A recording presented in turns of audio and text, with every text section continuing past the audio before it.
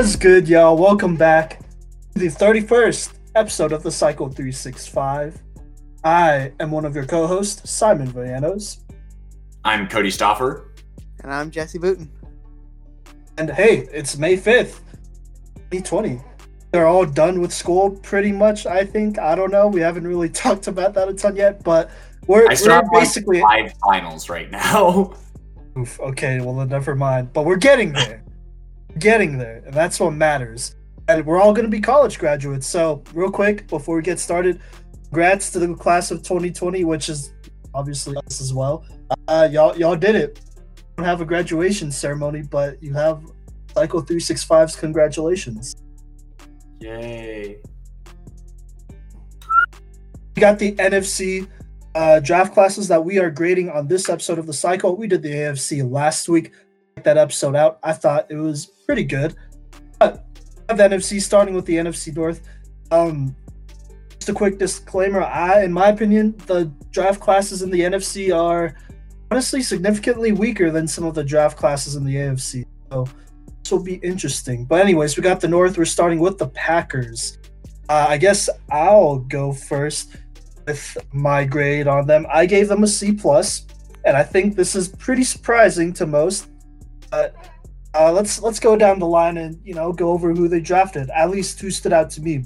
And so obviously Jordan Love out of Utah State, he went at 26. I think that's about where I would take him, if not the second round possibly. And look, hear me out. Hear me out. People hate on this pick, but I think it's a necessary one because I've been saying it for a while, and I think a lot of people have kind of not really, I guess, acknowledged it, but I've been saying that Aaron Rodgers' personality and overall attitude at times has been pretty questionable, I'd say.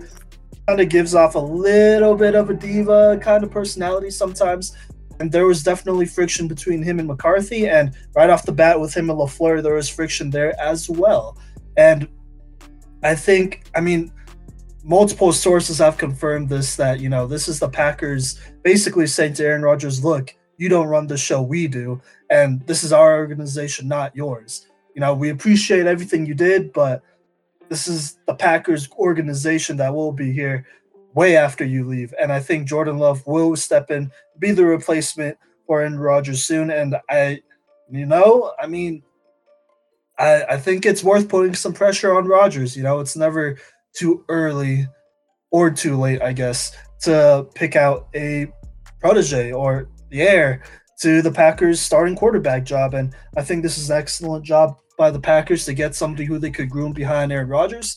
And, a lot of people didn't like the Patrick Mahomes pick when the Chiefs picked him up. And a lot of people didn't like multiple other picks when they've taken a quarterback that when they already have an established, quarterback there. And so I think this might be just another one of those stories where, 4 or 5 years from now, the Packers will look back and be thankful or Packers fans will look back and be thankful that they made this pick. Other than that, not too many people stand out. They did get offensive guard Jon Runyan. They got running back out of Boston College, A.J. Dillon, who's an absolute bruiser. I think he'll fit well next to Aaron Jones. Would I say that's the best pick? Probably not, but you do get a quality back behind Aaron Jones or maybe in front of Aaron Jones, who's a huge dude. Like, I want to say 6'2", 250, and, he's a red zone guy for sure. And so not the most flashiest draft by the Packers. They could have definitely done a lot better depth-wise. So I'll give them a slightly above average grade, and I'd say C is an average grade, so that's why I'm giving them a C+. I'm going to point out one thing that you said. One thing you said is a lot of people didn't like the Patrick Mahomes pick. Don't put Jordan Love and Patrick Mahomes in the same conversation. They are not the same breed. Patrick Mahomes is a Super Bowl winning quarterback and a league MVP. Jordan Love might become a Super Bowl winning quarterback, but I don't think he's an MVP caliber quarterback, even at the height of his potential. And then I also want to address the A.J. Dillon pick. It's just not the most pressing need, I think. I think that the Packers leave this draft with as many holes as they went into the draft with, if I'm being completely honest. They knew that they needed more skill position players. I mean, they've been patching together their wide receiver corps for the past 10 years, and they didn't even draft another receiver. So Devontae Adams is going to get double teamed all year with no help, and they lost Jimmy Graham to free agency. And I just don't think that Josiah is the answer at tight end. And I see like 4 of these draft picks probably not making the roster. So I'm going to give them a D-, borderline F+, just because, yes, you have to draft a quarterback for the future, but they didn't do anything else right. All right. I'm going to go right in between you guys then, and I'll give him a D+. I do think Jordan Love will be fine there. I mean, I don't think he's going to, win everything right off the bat, obviously. He's got to work his way up. I'm thinking more of along the lines of now you got to think where Aaron Rodgers is going to end up. I don't think he'll be on the Packers roster within the next 2 years, just because of that friction that Simon talked about. I think even with Jordan Love, they drafted him obviously to groom behind Aaron Rodgers. But if Aaron Rodgers isn't there, who do they have to groom? I don't think he'll be ready to step in year 2. And the way it's looking right now, Aaron Rodgers won't be there in 2 years because he's going to get traded somewhere. I heard, obviously, if you guys want to talk about this another time, we can. But I've heard rumors of him going to New England and stuff like that, which would just be bad news. But he doesn't want to play, obviously. He doesn't want to be there. And that can be shown. I think me and Cody were watching this stat come across the ticker for Green Bay that they haven't drafted I don't know if they've ever drafted a wide receiver in the first round ever. And if they have, it was a long time ago. So I think, it just proves, like Simon said, it proves that the Green Bay Packer organization is just like, Aaron Rodgers, we don't really care about you, to be honest. You've caused a lot of issues, so we're going to move on and stuff like that. So I think that'll hurt the program or hurt their organization. I think, like Cody said, I think most teams in this conference or division, I should say, as we go through them, have gotten better. I don't think the Packers got any better. I didn't think they addressed the holes, and that's what the draft is for. The draft is for you to go in and fill holes on your team, and I do not think they did that. Here, to clarify real quick with the whole Jordan Love thing, I'm not comparing him to Patrick Mahomes other than the fact that they were both in similar situations. And I'll be honest, I was less excited about Patrick Mahomes, and obviously I'm not a Chiefs fan, so ultimately I don't care. I definitely thought at the time the Chiefs definitely reached for Patrick Mahomes instead of drafting Deshaun Watson, who was probably going to be there when they picked, honestly. And so, that's just my opinion, and some people see this Jordan Love thing as a reach, but I'm not saying they have the same, kind of. I'd say skill set. Patrick Mahomes, in my opinion, was way more talented, but definitely more raw. And then Jordan Love is a little bit in the middle, not as talented, but definitely not as raw, I would say. And you know what? With Patrick Mahomes, I've seen this dude. I've seen his high school film before and his college film. I mean, honestly, just right off the bat, you could tell he looks raw. He has a strong arm, but it is what it is, So he needed that extra year. I don't know if Jordan Love will be ready in a year. You never know. But, I mean, obviously, this is the guy the Packers feel strongly about. Usually they draft pretty well. And, I mean, it's like I said, it's not the best draft, but there are definitely worse drafts out there, in my opinion. Yeah. I just would give them a higher grade if they had drafted a receiver. Like Cody said, I think that's the only thing where I dropped below C is just because they needed a receiver and they did not get that. If they got a receiver instead of the A.J. Dillon pick, I think that I would have potentially given them a C-. No cap. Yeah, fair enough. Good. All right.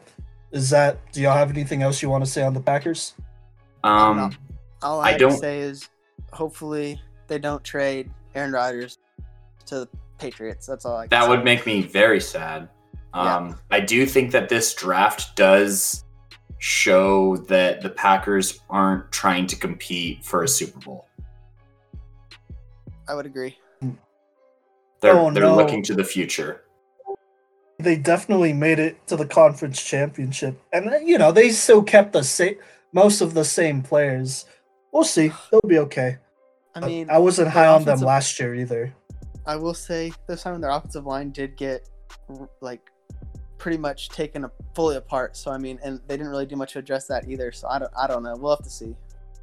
Yeah, we'll see. I mean, they did draft John Runyon. Pretty sure he's out of Wisconsin, and Wisconsin usually puts out pretty good linemen. But hey, we'll see. I mean, maybe it's not the worst thing for them to trade Aaron Rodgers, at least while they could get the most out of him right now. Because down the line, I don't think you could get a first-round pick. So, you know. Yeah, and That's that what just it goes is. back to what I was saying. If they do trade, this is why I don't agree with the Jordan Love pick at this moment. I mean, obviously that's great that they did it, but I think it would be better if they had a better relationship with Aaron Rodgers. Because if they do trade Aaron Rodgers this year or next year, I don't think Jordan Love's going to be ready to come in this year or next year. I think he needs at least 3 years. So that's just where I'm going with it.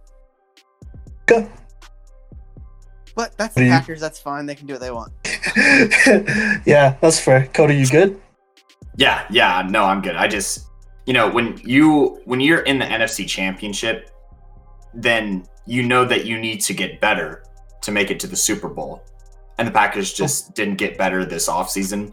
And I think that their draft shows that that's not their mission right now. Their mission is to compete next decade. That, Good. oddly enough, is here. Yeah, that is still kind of weird, huh? All right, fair enough. All right, so let's move on. We got the Minnesota Vikings. They had a ton of draft picks. Part of it was because they did trade Stephon Diggs. So that's a guy they lost, but And that's a great honestly, haul. yeah, it's a pretty good haul. They have a lot of depth guys, but they definitely have people who could contribute right away. So, I gave them a B minus. I mean, like I said, they did draft a lot of guys, in my opinion, who are definitely depth guys. I'm not exactly sure where their ceiling is, but I definitely think they have a good mix here. And this is definitely a grade that has potential of going up a whole letter if some of these guys do pan out. So, who stand out to me the most? Obviously, Justin Jefferson. They got such a steal. Eagles let him, right? The Eagles let him drop to them, right? Yeah, because they took Rager instead. Yeah, Jefferson's way better, in my opinion. I think he might be a better complement to Adam Thielen, potentially, than Stephon Diggs, but you never know. We'll see. Either way, they replace Stephon Diggs and get a good one in Justin Jefferson, a reliable wide receiver, to say the least. And then this is one that some people weren't too sure about, but he is pretty much a borderline early second, late first type of guy anyways, and that's Jeff Gladney out of TCU. I mean, we've talked about him before. He, in my opinion, he's a little raw. He could be overly aggressive, but he's someone that could potentially, develop into probably a better corner than some of the ones they've drafted in past years, if I'm being honest. And so you get another guy, at the very least, he could provide depth. And then, this is the only other one right now that I think could contribute right away, and that's Ezra Cleveland, offensive tackle. The Vikings have needed some line help for a while, I feel, and Ezra Cleveland kind of just brings it all together. So I'll give them a B minus. There are definitely some picks here that I feel like they could have maybe hit on some other guys who have a little bit of a higher ceiling, and no, that's why I gave them a B minus. But overall, not a terrible draft. I think they do get better. What do you think, Jesse, as the Vikings are your second team? I'm gonna give him a B plus. Borderline A minus. Basically just because of the Justin Jefferson pick. I think obviously they traded away Stephon Diggs in the offseason, and that was good. They needed to move on from him. He was just causing issues. But I think they replaced him with another Justin Jefferson with another basically Stephon Diggs type player. I think this is exactly what they were looking for, and I'm sure the front office for the Vikings was absolutely ecstatic when the Eagles took Jalen Reagor, because then they didn't even have to think about anything or make any calls or anything like that. They're like, oh, well, our number one guy's there. So I know me and Cody were talking about it when we saw it. Like, that made it an easy pick for the Vikings. Justin Jefferson, I think he will fit into the Vikings offense perfectly. I think he takes Stephon Diggs' role on with and they don't miss a beat. I think that offense continues to run exactly how they did with Stephon Diggs with Justin Jefferson. So I think that is the number one, obviously, reason why I think they could get an A- here. And it, like Simon said, if he performs like he did in LSU, it can go up to an A+ pretty easily. And along with that, Jeff Gladney, I got to watch him a few times in person play. Like Simon said, I do think he is pretty raw, but he's definitely a very physical corner. He's a bigger guy and is not afraid to put his hands on the receivers. So I definitely think that he could be a number one guy moving forward.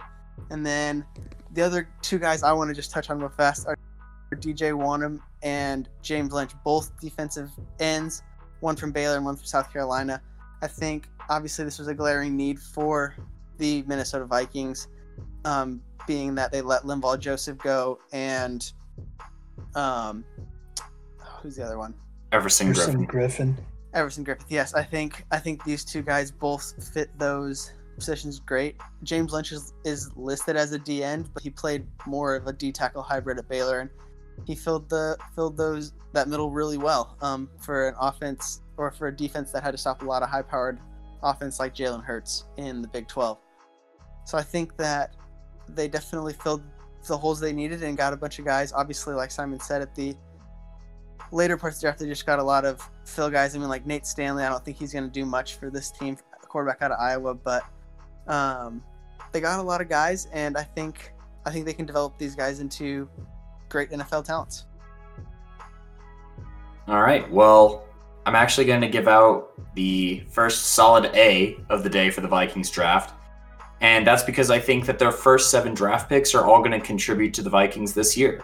I really like the Cameron Dantzler pick. I looked more into him following the draft, and I think that he's going to be a good fit and a good complement to Jeff Gladney. I think that they're going to feed off of each other, and I think that, the energy in the Minnesota secondary is going to be so different this year, and I think it's going to be dynamic. Like, they knew that the secondary was a problem, and they went out and they fixed it in the first few rounds. And then I also really like the Troy Dye pick. He led Oregon in tackles all 4 seasons.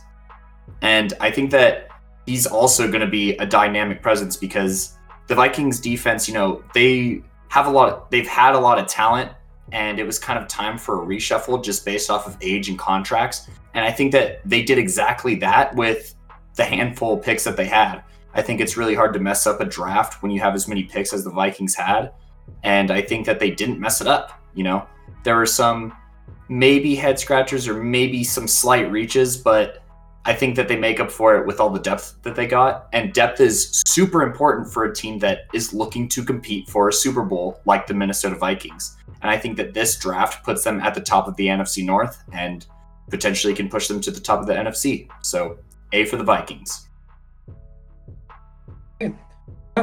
I like the Vikings' chances of competing, honestly.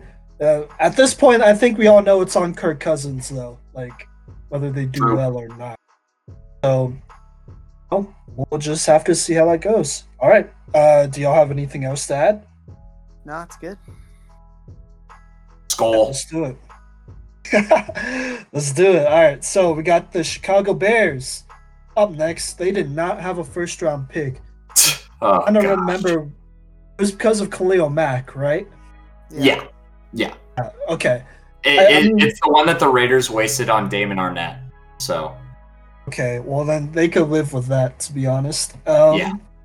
But I think it was pretty solid. I mean, I think this is just something to throw out there because we didn't say it last week. And this is just my opinion, but I feel like every team should be able to get someone who contributes, more than just a role player, like possibly a fringe starter, if not a superstar in this draft. It's so talented.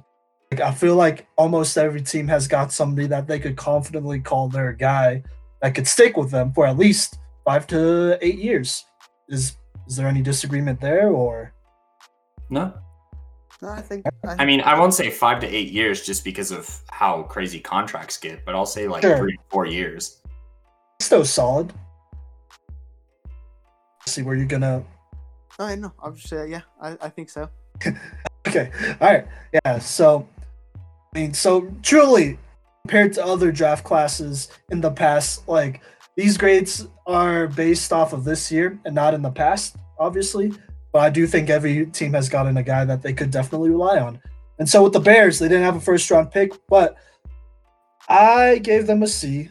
They got two guys who I feel pretty confident in. The rest, I'm not as sure. They're mostly depth guys to me, and in a couple years, but I feel confident that they got two guys that could contribute right away and possibly be forces on the field for them. The first guy that I really like is Cole Kmet out of Notre Dame. I mean, we've talked about him. He's a solid prospect with great hands, really good straight line speed. And the only thing with him is that maybe he's not the best, blocker, but he's still better than some of the other guys we've mentioned. And, agility-wise, he has pretty stiff hips, but he's still a good prospect to get out there. They did lose Trey Burden, right? They lost all their tight ends. They got Jimmy Graham, didn't they, as well? Yeah, but... Yeah, they have the mummy of Jimmy Graham, dude. He made one catch last year, and it had more controversy around it than, Bountygate, so... True, which wasn't stupid controversy. The Jimmy Graham one, not Bountygate, but...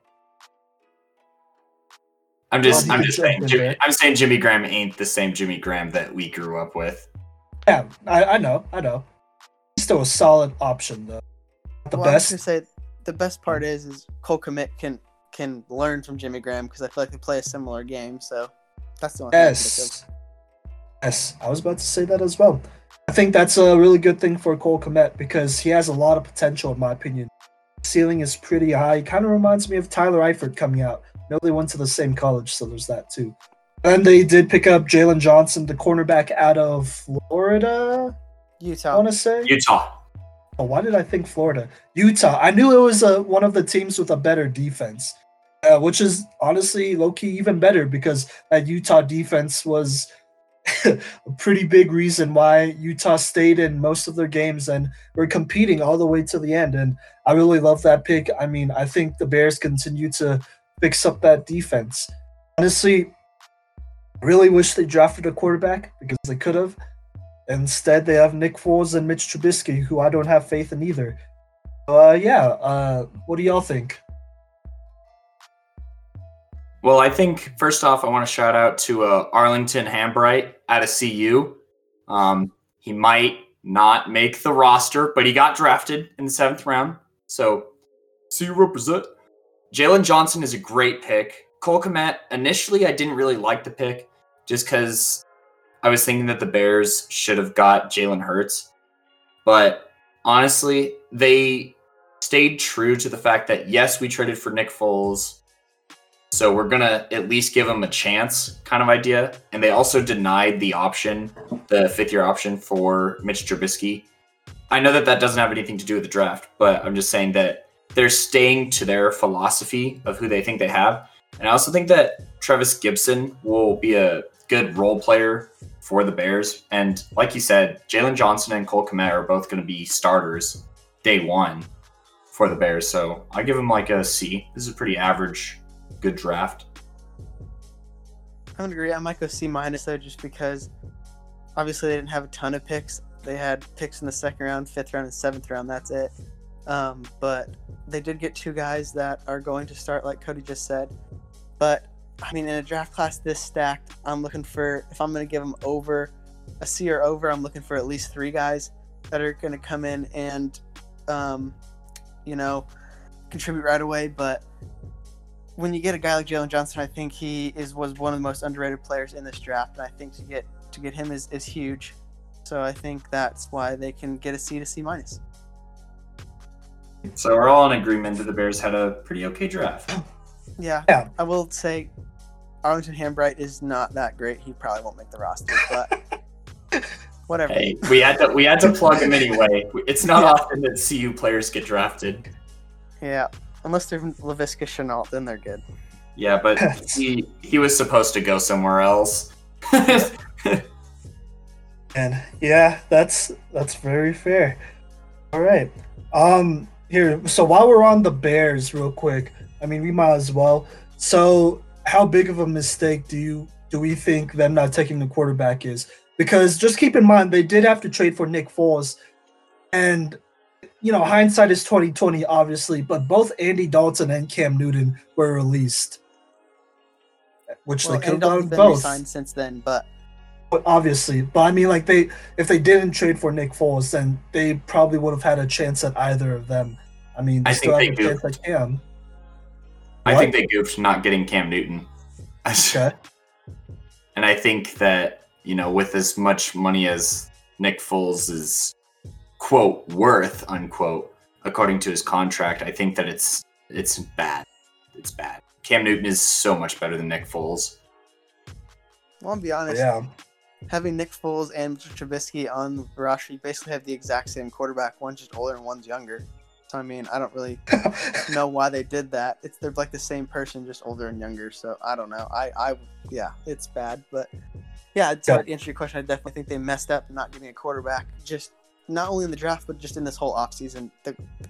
Obviously, they did get a quarterback in Nick Foles, but it's not the guy they needed. So, yeah, they messed up. Yeah, that's fair. Fair to say that they're not going to compete anytime soon, honestly. Poor Khalil Mack. Not at all.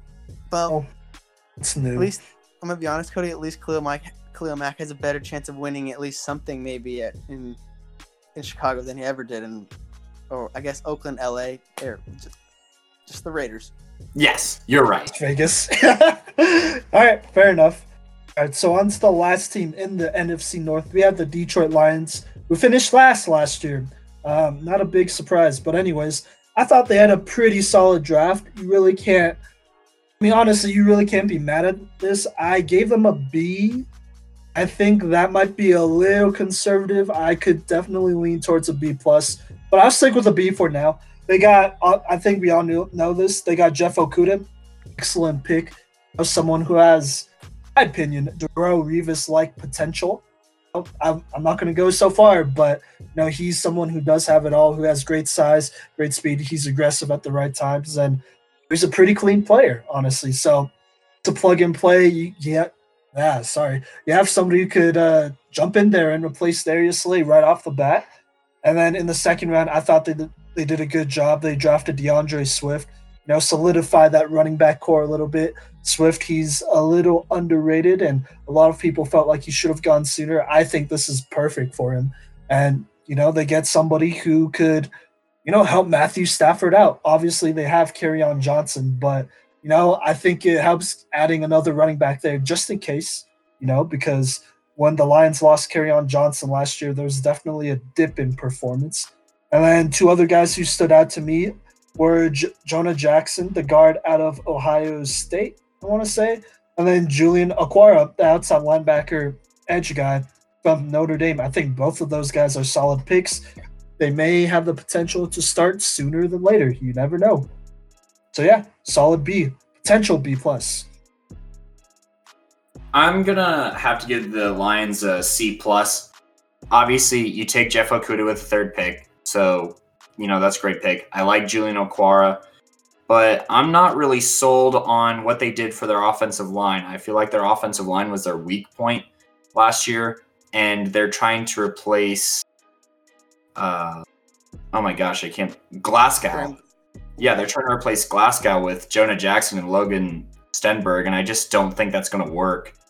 And, while I like DeAndre Swift, and I think that he's a great talent, I just don't know if that's necessarily what Detroit needed. I think they needed to take an offensive lineman with that pick, and they didn't. So it's mainly based off of what they should have done. DeAndre Swift is a great talent. I think that he'll be a running back in Detroit for all 5 years or 4 years of his contract, whichever it is. I think that he's going to produce and he's going to score lots of touchdowns. But Matthew Stafford becomes the question mark because they did play games with a backup quarterback quite a bit because Matthew Stafford has been pummeled his entire career.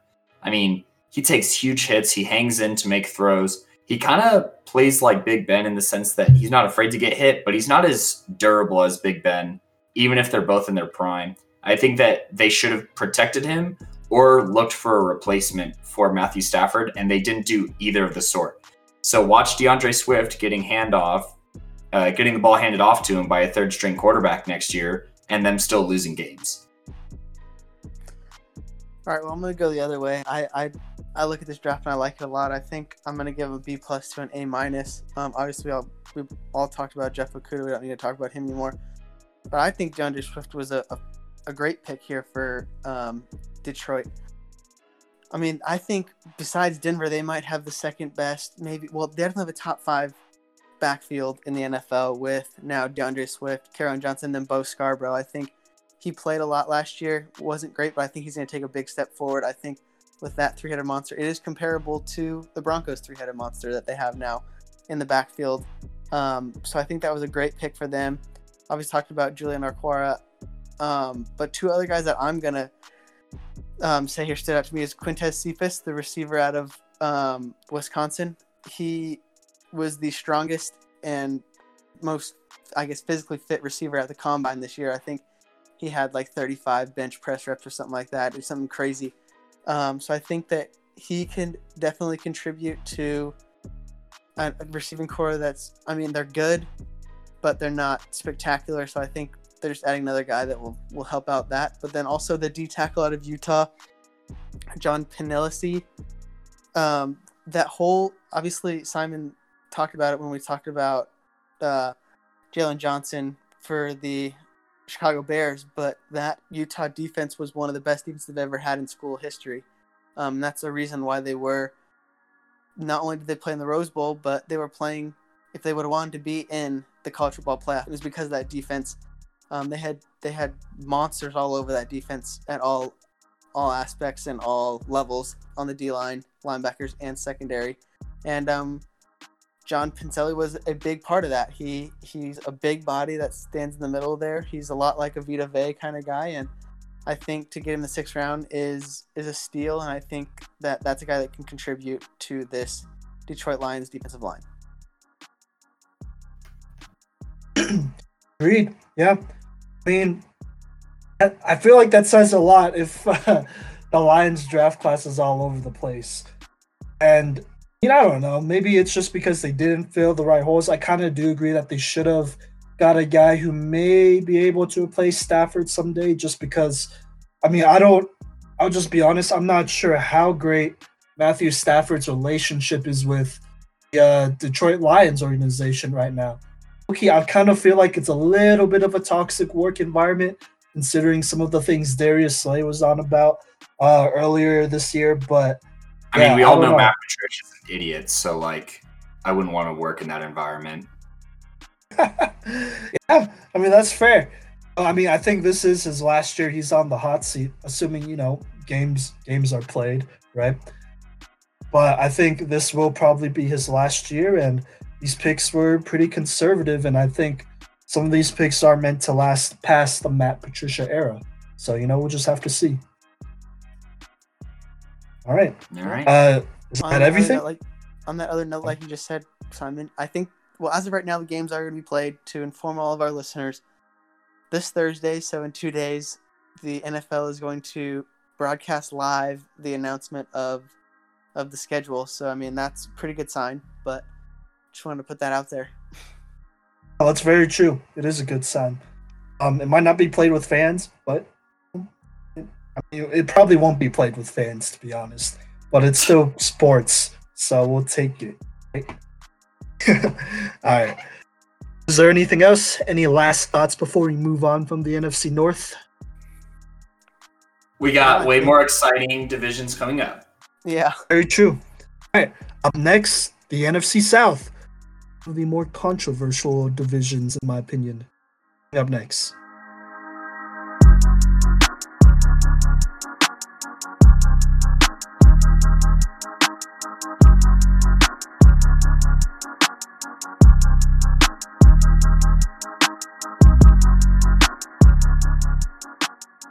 Welcome back to the Cycle 365.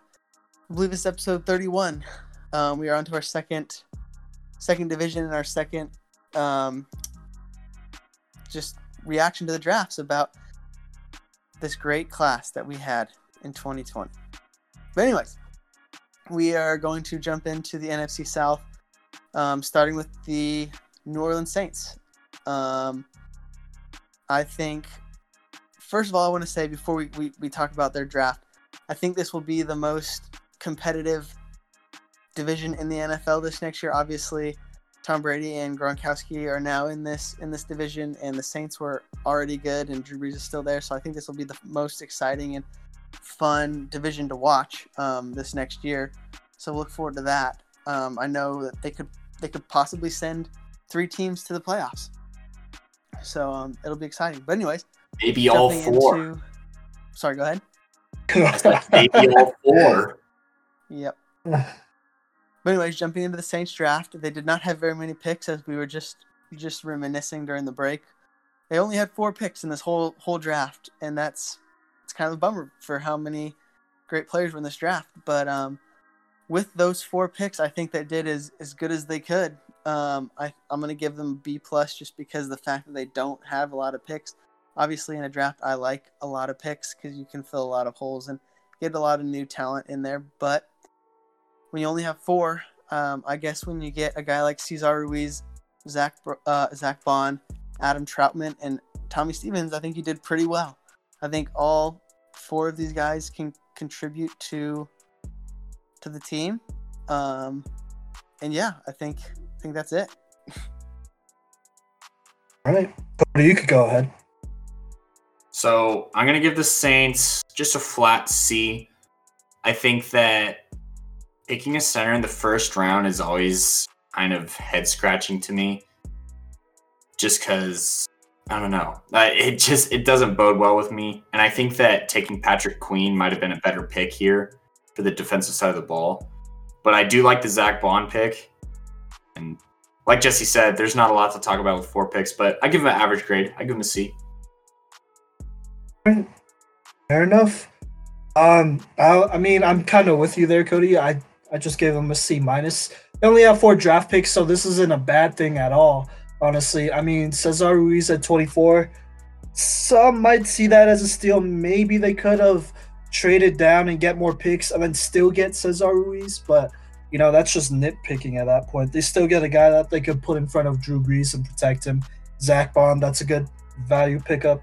Tommy Stevens, he's somebody that I've kind of been hearing a little bit about, even with Jameis Winston being signed and Taysom Hill being there, just because some people, just love his potential. And, honestly, some might see him as more of an heir to Drew Brees than Jameis Winston or Taysom Hill. And that's just, those are just rumors that are going around. But, maybe they put him on the practice squad and hopefully try to, hold on to him for the next couple of years. You never know. But, yeah, not too much to say here. C-. Not a terrible draft. Just about where I'd, grade them, honestly, with 4 picks. Yep. Simon, Tommy Stevens could be the next John Elway. He did the helicopter the same status, same way. So, we'll see. Did. Right? He's the Ole Miss. Yeah. No, he's the Ole Miss guy. Mississippi State quarterback that got helicoptered when he was trying to get the first down. We Sorry, had Mississippi it State. on the show. We had the video on the show. Did have it on the show. That's why I knew his name sounded familiar. I was like I know this dude from somewhere. Well, also his name is Tommy Stevens. They just drew 2 common names out of a hat, basically. So, you've probably met a Tommy Stevens in real life that isn't this guy. He's your bank clerk or something, but now he's in the NFL. For him, probably stick. Yep. All right. Well, if that's all we have for the Saints, let's move on to the next team in the NFC South, which is the Atlanta Falcons. The Atlanta Falcons had more picks, still not a ton, but more picks than the Saints. So I will let you go ahead, Cody, and say what you say first. B-. This is a great draft by the Atlanta Falcons. I like the A.J. Terrell pick. They needed a cornerback in the first round, and I think that they got a good guy. Marlon Davidson is a great pickup, and I'd say even a borderline steal at pick 47. This is a guy who easily could... Anyways, Marlon Davidson is a great pick at 47. In a lot of other drafts, I feel like he would have gone in the first round, honestly. And then they also drafted Matt Hennessy, and center is an area of concern for the Falcons, with Alex Mack not getting any younger, / not even sure if he's still on the roster. So I think they did everything that they needed to do with the first 3 picks that really mattered. So B-. All right. Yeah, I mean, I'm kind of with you there. I'm giving them a C plus. I'm not as sure about Matt Hennessy or Michael Walker. Is it Michael or Mikel? I don't know. I think it's Michael. Michael? Okay. I mean, they're both so solid players. I think at the worst, they'll be good backups, and there's nothing to be mad about there. I do like the AJ Terrell pick. I mean, I've been saying it. I've been pretty high on him. He's been a great corner. And, you get him in there to boost that defense. Along with the Marlon Davidson pick, I agree. That's a pretty big steal. He anchored that Auburn defensive line for a while. Sure. He's somebody who is definitely a Dan Quinn guy and could get in there and, produce for them. And, I mean, I don't know. I think the Falcons did pretty all right, which is why I'm giving them a C+. It's not bad above average. And so, yeah, that's really all I got to say. I mean, they did reach on Walker. Yeah.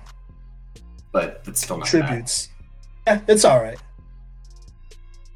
Yeah, I'm going to stick right in the same realm with you guys, C+, B-. We can definitely see Dan Quinn's handprints on this draft. I mean, they had 7 picks, and all but 2 of them were on the defensive side of the ball. So definitely a Dan Quinn draft. I think AJ Terrell, I mean, we had him mocked a little bit lower in our mock draft, but I definitely think that that's an okay spot for him to go at 16. He's a big physical corner that I think, I mean, obviously Desmond Trufant was there for years for the Falcons, but I don't think he was that big physical corner that AJ Terrell is. So that'll be something different that they have in Atlanta that I think can really benefit that defense that is already pretty good. And then so adding Marlon Davidson to it is great. Cool. Yeah. So Falcons again, not a lot of picks to talk about, but still a solid draft for the Atlanta Falcons. Anything else for the Falcons, you guys? Nope. I mean, honestly, I feel like, I don't know, I think a lot of people expect Dan Quinn to be on the hot seat this year. And, I mean, not just because of this draft class, but in general, I think he'll definitely do better and save his job. It's just unfortunate how last year turned out. They really couldn't catch a break. But adding Todd Gurley, you still got your same core of Matt Ryan, Julio Jones, Calvin Ridley, plus Hayden Hurst. Right. They're a dark horse team, in my opinion. True. Yeah, I mean, again, I think you just said it, Simon, but with Todd Gurley, depending upon, you can either get the MVP Todd Gurley or the injured Todd Gurley, and if they get the MVP Todd Gurley, watch out. Very true. But anyways, that brings us to the third team in this high-powered NFC South, Tampa Bay Buccaneers, who have just signed their new quarterback in Tom Brady, bringing back Rob Gronkowski as well. Simon, you want to go ahead and go first with the Tampa Bay Buccaneers? What grade did you give them? Right, so I gave them a solid B. Honestly, I feel like this is a class that I'm a little bit iffy about. I feel like this could definitely be better than the grade I give them, and so I'm just going to throw that out there. Obviously, the 2 guys who stand out to me were Tristan Wirfs and Antoine Winfield Jr. I think they hit on those 2 guys and get, future stars, honestly, and that's always a great thing, which contributes to how solid their draft class is. And it's a sleeper guy. This guy was drafted in the 7th, I'm pretty sure, but Raymond Calais out of Louisiana. This was a guy that I really wanted my Steelers to draft instead of whoever we drafted, honestly. And he's a speedster who could complement well to the running back group there already. And he's somebody who low-key might be a bigger weapon than most people will think to Tom Brady. So yeah, solid B. I will also give Tampa Bay a solid B. B for Buccaneer and B for Bomb Trady. Tristan Wirfs is a great pick at 13. I think that, maybe they didn't need to trade up 1 pick for him. I don't think that the Niners were going to take him. I think they're going to take Kinlaw anyway. And then I really, really, really like the Antoine Winfield Jr. pick. We've been high on him all offseason and even during the college football regular season. And that's because he's going to be a good player. I also like the Tyler Johnson pick. I feel like he's going to be a good rotational guy and maybe even a guy who catch a couple of touchdowns from Tom Brady this year. So B for Buccaneer. All right, and to round out, I will agree with you guys. I was going to rate them a solid B as well. So I think this is the first one. Look at that. Completely agreed on every single grade in this whole thing we've done. So yeah, a B as well. I think Tristan Wirfs is exactly what the Buccaneers needed to protect Tom Brady. I think he fits the bill and will be there for many years to come. Same with Antoine Winfield Jr. I think obviously he's going to be like his dad and win a lot of football games in the NFL. One other guy that I will touch on is Khalil Davis, defense tackle out of Nebraska.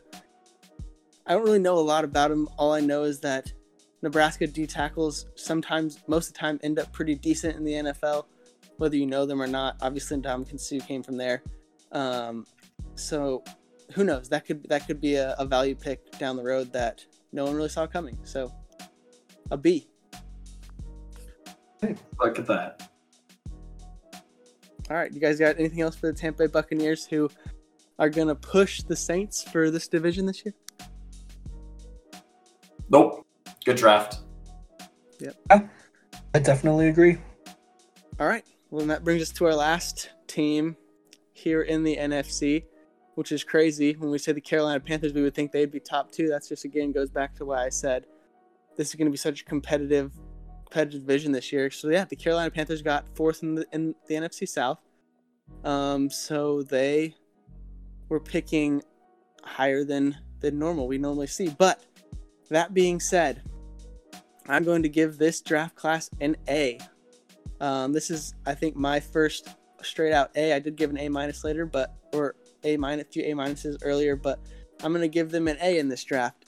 Along with the signings they did in the offseason, obviously they brought in Teddy Bridgewater and PJ Walker. I think those are 2 quarterbacks that could potentially, obviously they're going to have a big battle for the starting position, but I think both of them could be successful NFL quarterbacks and franchise quarterbacks for that matter, and winning Super Bowls. So I think that was a huge move. But on top of that, this draft class, obviously the first round they took Derek Brown, who was, I think, the number 1 besides obviously Chase Young, the best defensive player in this draft.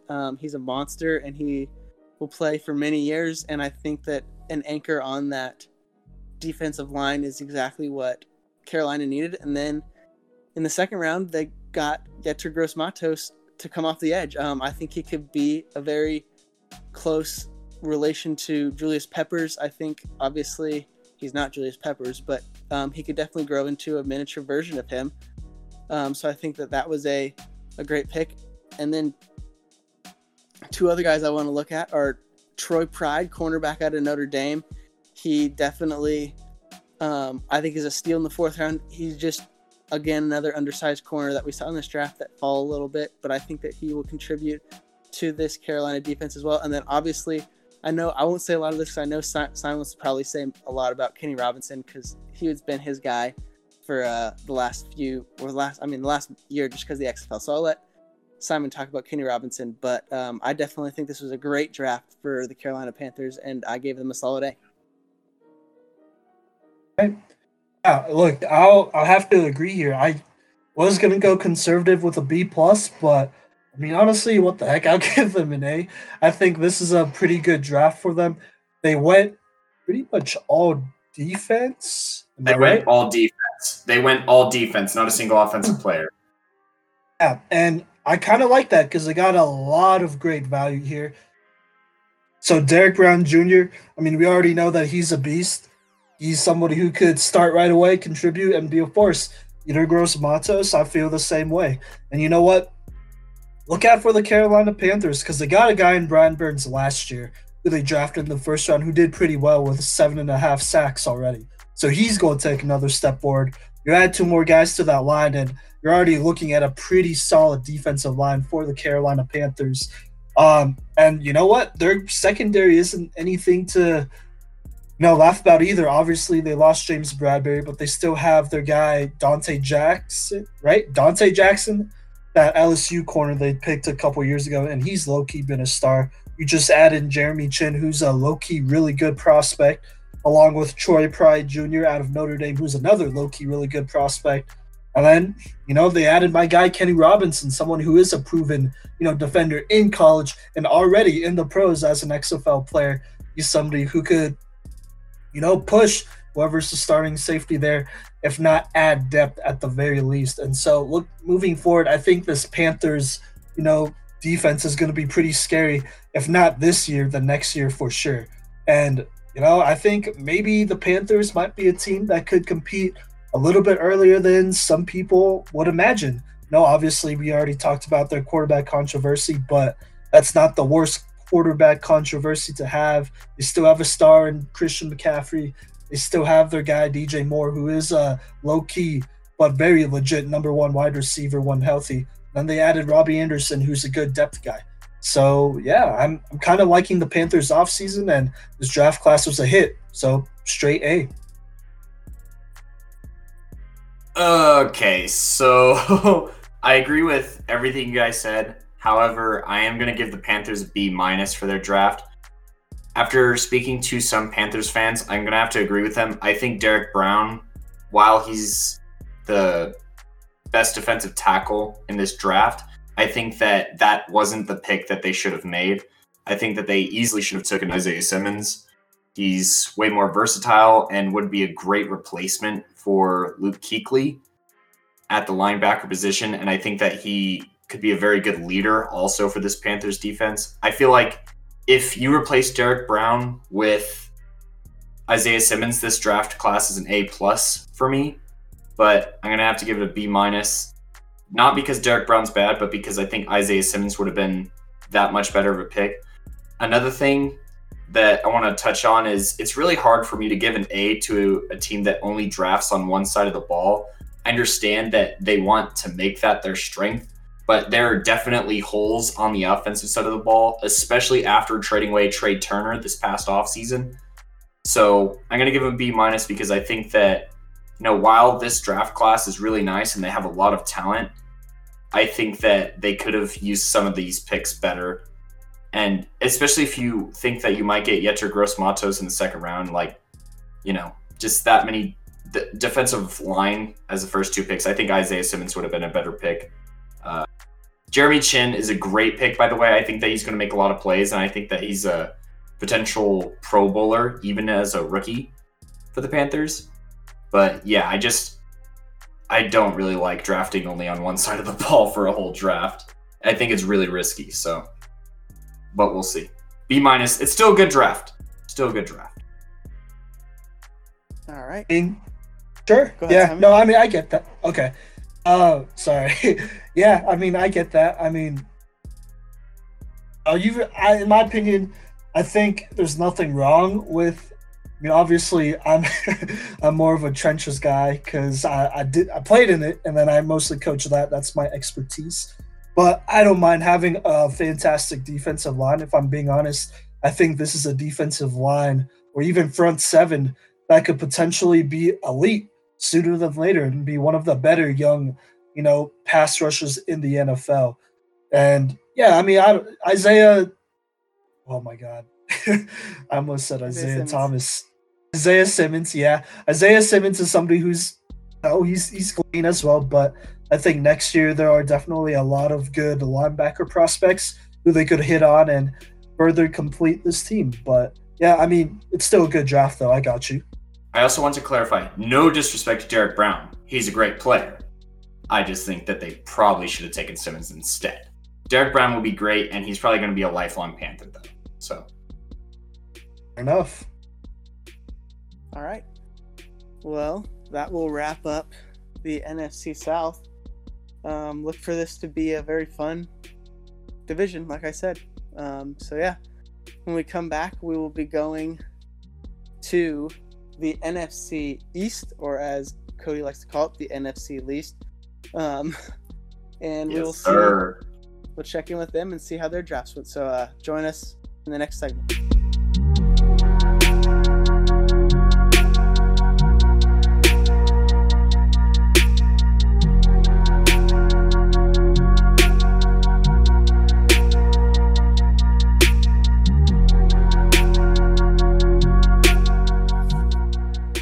Welcome back to the Cycle 365, episode 31, NFC draft grades and reactions. We are now on to the NFC least, who's looking to change that reputation this year. And they just might, well, one of these teams just might with the draft classes that they had. But we're going to talk about the Philadelphia Eagles first and their draft class. And I'm just going to start off by giving them a straight up C. Now, I'm really high on Jalen Hurts, and he will eventually win a Super Bowl in the NFL. But I think that Jalen Reagor, while it's a good pick, they should have taken Justin Jefferson here. And then I feel like they reached on a lot of their other picks, and I don't know how many of these guys are going to make the roster. I know that Eagles fans are confused and upset, but just hold on. Jalen Hurts will, if you hold on to him, eventually win you a Super Bowl if you draft anyone else that's worth a dang. So, what do you guys think of the Eagles? I'll go.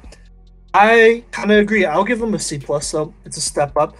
Look, Jalen Reagor, that was a reach. It is what it is. But at the end of the day, they still get a solid receiver. They just had to reach for him, honestly. I think he's somebody who could jump in there and they'll be kind of all right. I know a lot of people hated on the pick. They wanted Justin Jefferson, but I think Eagles fans need to understand that they're not getting a scrub by any means. They're still getting a dude who could, give y'all more production than I've had last year when you had the guy who used to play quarterback at Houston switching to receiver, Greg Ward Jr. being your number one guy at some point. So can't really be mad with that. I could live with that. The Jalen Hurts pick, I think this is a good pick, but it makes the quarterback room a little bit more complicated because I think Eagles fans over time might naturally, and they're not going to admit it now because they're a little, hard-headed, but over time they'll grow to love this pick. I think this is, we've all raved about Jalen Hurts. It is what it is. And Carson Wentz honestly just has injury issues. Obviously, last year was a little bit more of a fluke than anything. It was just a concussion he had in the playoff game. What could you do? It happens. It's football. Everyone gets a concussion eventually, and he'll come back. He'll do his thing. But if not, Jalen Hurts is right there.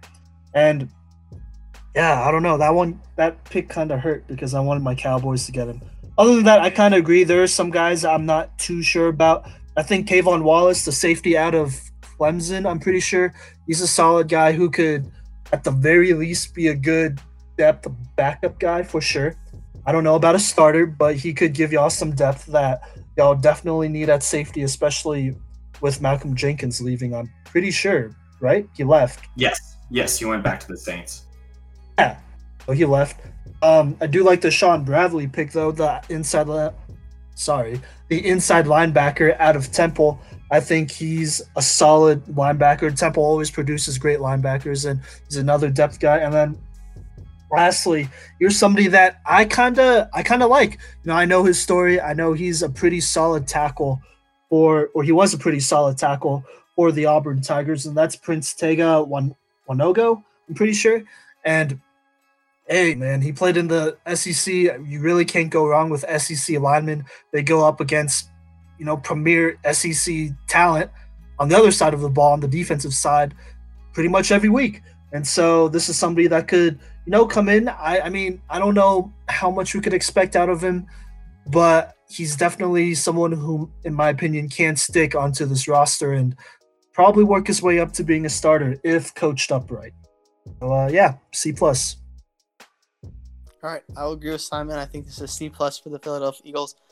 Obviously, we've all talked about Jalen Hurts. Getting Jalen Hurts in the second round is great. I think he was the number 3 quarterback in this draft. I think that's a great pick. Obviously, we talked about Jalen Reagor. He is no schmuck. He is going to be a great receiver. They needed a receiver, and not only did they get a receiver who is going to be dominant on the upside of the ball, he is one of the best returners that was in this draft class. So, getting a returner as well, it can be more like a Darren Sproles type returner that can add that spark to the special teams will be huge for the Philadelphia Eagles. But other than that, the reason I'm giving a C+ is they did reach on a few of these guys. Devion Taylor, linebacker out of Colorado.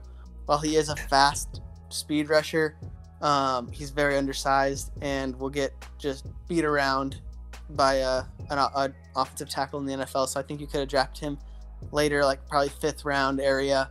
So I think that was a big reach. And I also think it's kind of funny, like Simon said, the tackle Prince Tega Wanago or whatever out of Auburn. They also drafted Jeff Driscoll, another tackle out of Auburn, earlier in the draft. So they basically just got the whole Auburn offensive line, which could work out, could not. We'll see what happens. But I just think it's funny how they got 2 Auburn tackles, the 2 starting Auburn tackles, to play on this team and guard Jalen Hurts and obviously Carson Wentz. So I think a C+ is a good grade for this draft. They got some good players, but also reached for a few that I think they could have gotten later. We can all agree that none of us saw the Eagles being a team drafting Jalen Hurts, right? No, not at all. If they drafted him, I kind of thought it would probably be something that happened in the later rounds. Like, hey, there's too much talent to pass here. Let's just pick him up so that nobody else could get him, like the Cowboys. And instead they took him in the 2nd round.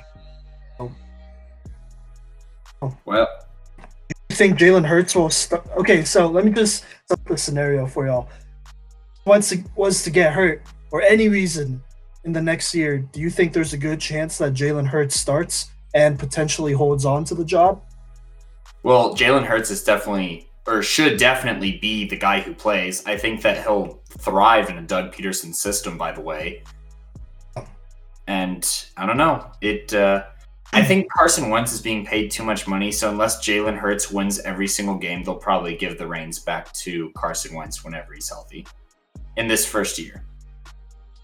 Okay. Yeah, that's what I was going to say. I definitely think if Carson Wentz gets hurt, I think Jalen Hurts should go in, and I think he will play very well. But I don't see, even in the first 2 years, I don't see if Carson Wentz getting hurt, even if Jalen Hurts comes and wins most of his games, him starting and stealing the job from Carson Wentz. I think it's Carson Wentz's job for the next 2 or 3 years, and Jalen Hurts. Obviously, even if Carson Wentz isn't hurt, I think if Carson Wentz is not hurt, I think Jalen Hurts still plays a little bit. I could definitely see something along the lines of Drew Brees, Taysom Hill, Carson Wentz, Jalen Hurts thing going on. But I definitely think we'll see him in year 1. But I do not think that he takes that starting job from Carson Wentz for the next 2 years. Right. Cool. So does that do it for the Eagles flock? It does. Fly, Eagles, fly. Yes. All right. On to dem boys, the Dallas Cowboys. And this is going to be an A+ draft for me. Yep, an A+. Cody Stauffer gave an A+. Because the Cowboys drafted basically everyone that I would have drafted if I was a GM. I mean, CeeDee Lamb at 17. I mean, there's no such thing as like a steal when first-round talent is taken in the first round. It's a huge steal, and they got arguably the best wide receiver in the draft. I'm still happy to have Jerry Jeudy. But CeeDee Lamb is a great talent, and they kept him away from the Eagles. So that is a huge win, both in the NFL and within the division. Trevon Diggs, I was hoping that the Broncos were going to draft him for 10,000 years, it felt like, because the draft process is so long. And when the Broncos drafted Hamler instead, the Cowboys did the smart thing and they took Trevon Diggs. Neville Gallimore is a guy who could have gone in the 2nd round, and they got him in the 3rd round, so that's a great pick. Tyler Biadasz is a great replacement for Travis Frederick, and I think that he'll be on that Dallas offensive line for a super long time. So when you have 4 picks that are home runs, it honestly doesn't really matter who the other picks are, in my opinion, because 4 of these guys are going to start, they're going to contribute, and they give the Cowboys, dare I say, a chance to compete for a Super Bowl this year. I would agree 100%. I'm definitely going A+ for this draft as well. And I'll one-up you, Cody. I might even say there's a 5th home run on this draft board, and that's Bradley Anae, edge rusher out of Utah. I think he might be one of the biggest underrated edge rushers in this draft, maybe besides the likes of Curtis Weaver. But I think Bradley Anae is going to come in and demolish quarterbacks. he's a big dude and he knows how to rush the quarterback. He did it in Utah again for that Utah defense. I feel like we're talking about them a lot this podcast because a lot of good players got drafted. But I think drafting him in the 5th round with the 179th pick is huge. I think Bradley and I could have probably gone earlier, probably 4th round, maybe even into the 3rd round. So getting him in the 5th round was a huge steal. And I just want to say, I was telling this to Cody, can you imagine not messing up one pick and not having to do anything, not trade anywhere, and not have to make any calls and get every single guy that you want? Like Cody said, CeeDee Lamb, I think, is the best receiver in this draft class, and they got him at 17. And then Trevon Diggs, who I think is a first-round talent, and Neville Gallimore. I think he's a first-round talent as well that they got in the 3rd round. We already talked about Tyler Biadasz. I just talked about Bradley and I. And then even the 7th-round quarterback they drafted in Ben Danuku, wherever you say his last name, from James Madison. Obviously, it's an FCS school, but James Madison over the last 5 years has been in the national championship every single year. So getting the guy who led them there 3 years at least is nothing to scoff at either. So I think that the Cowboys did everything right, and they had personally the best draft out of any team in the NFL this year. All right. Yeah, fair enough. I'll just give them an 8. Look, I love all their picks. CeeDee Lamb. Oh, you can never go wrong with a ton of receivers. Now Dak Prescott or Andy Dalton don't have an excuse anymore. To that in a little bit.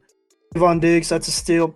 I mean, like y'all said, all of these picks are really steals. I like all of them. I'm not super familiar with Reggie Robinson. I don't know or not, if I'm being honest. He is the only name that we didn't address between Jesse and I, so we'll forgive you. I mean, do y'all know who he is? Like, what's his... He's a football player.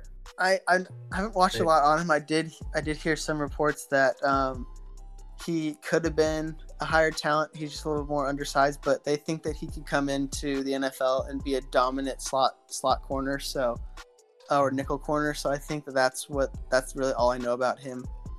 Reggie Robinson, yeah, I think they said he was physical, a little bit undersized, but they think he fits a prototype nickel corner. So oh my gosh, he did 22 reps on bench and he ran a 4.44. Yeah, he passes the eye test.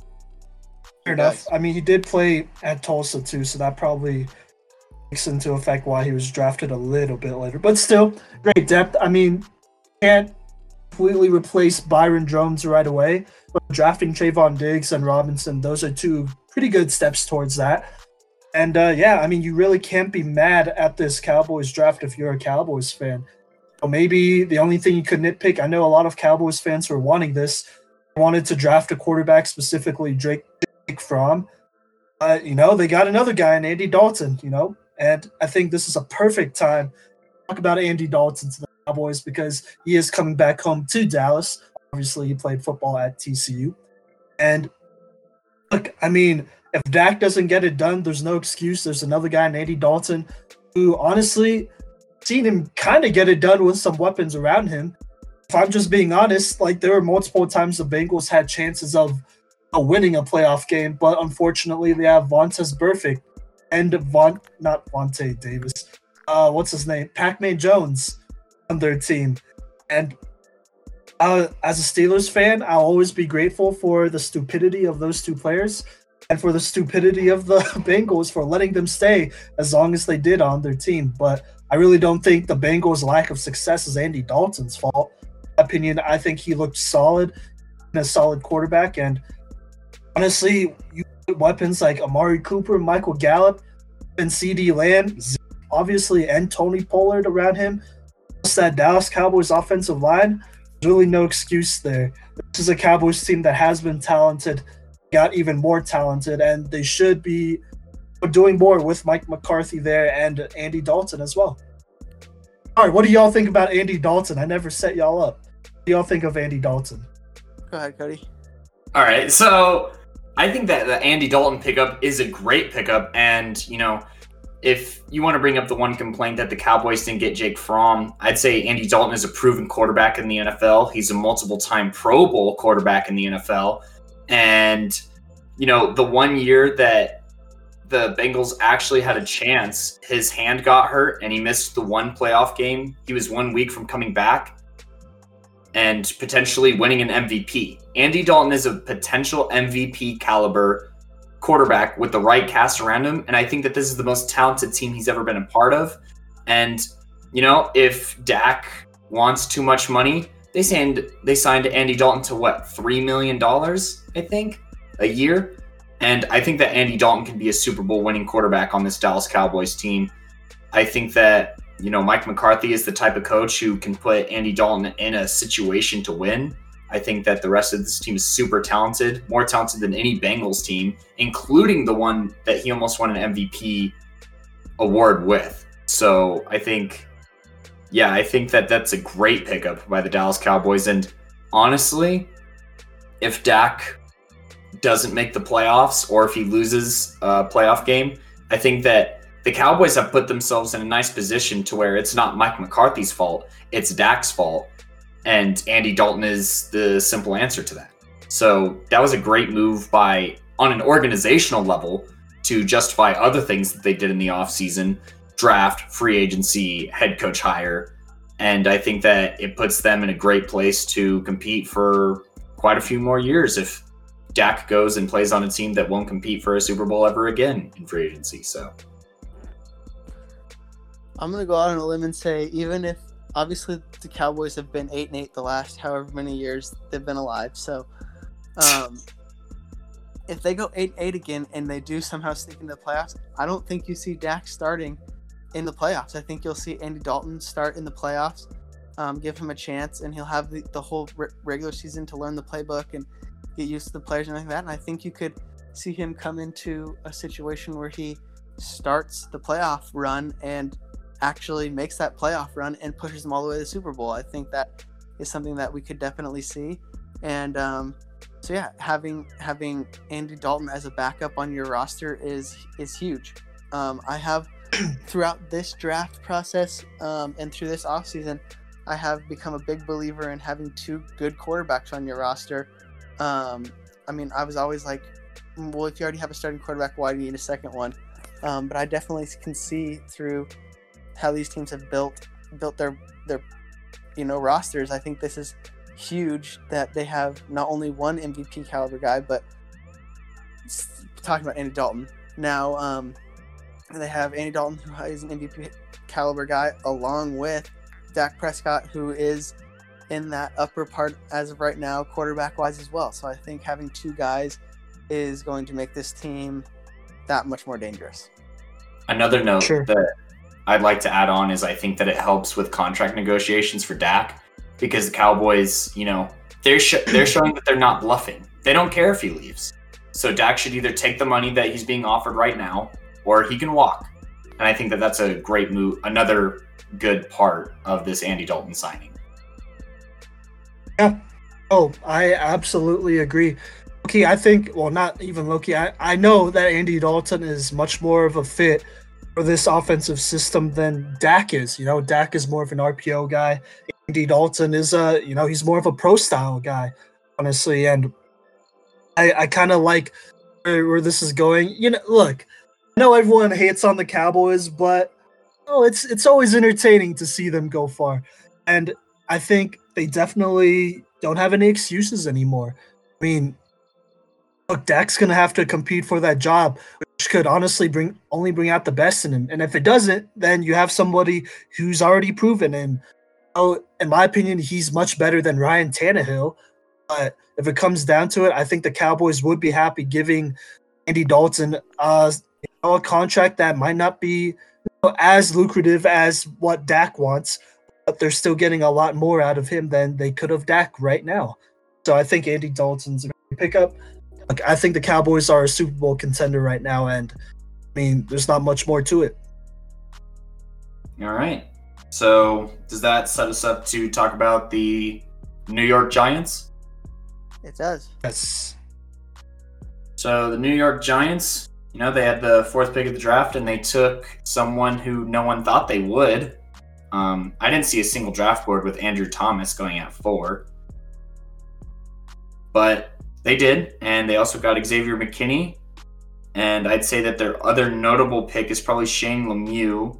So I'm probably going to give this draft class a C-. I think that Xavier McKinney is a great complement to Jabril Peppers, and it also allows them to let Peppers play a bit more in the box where he can make a lot of plays in like a linebacker safety hybrid that we're seeing a lot more.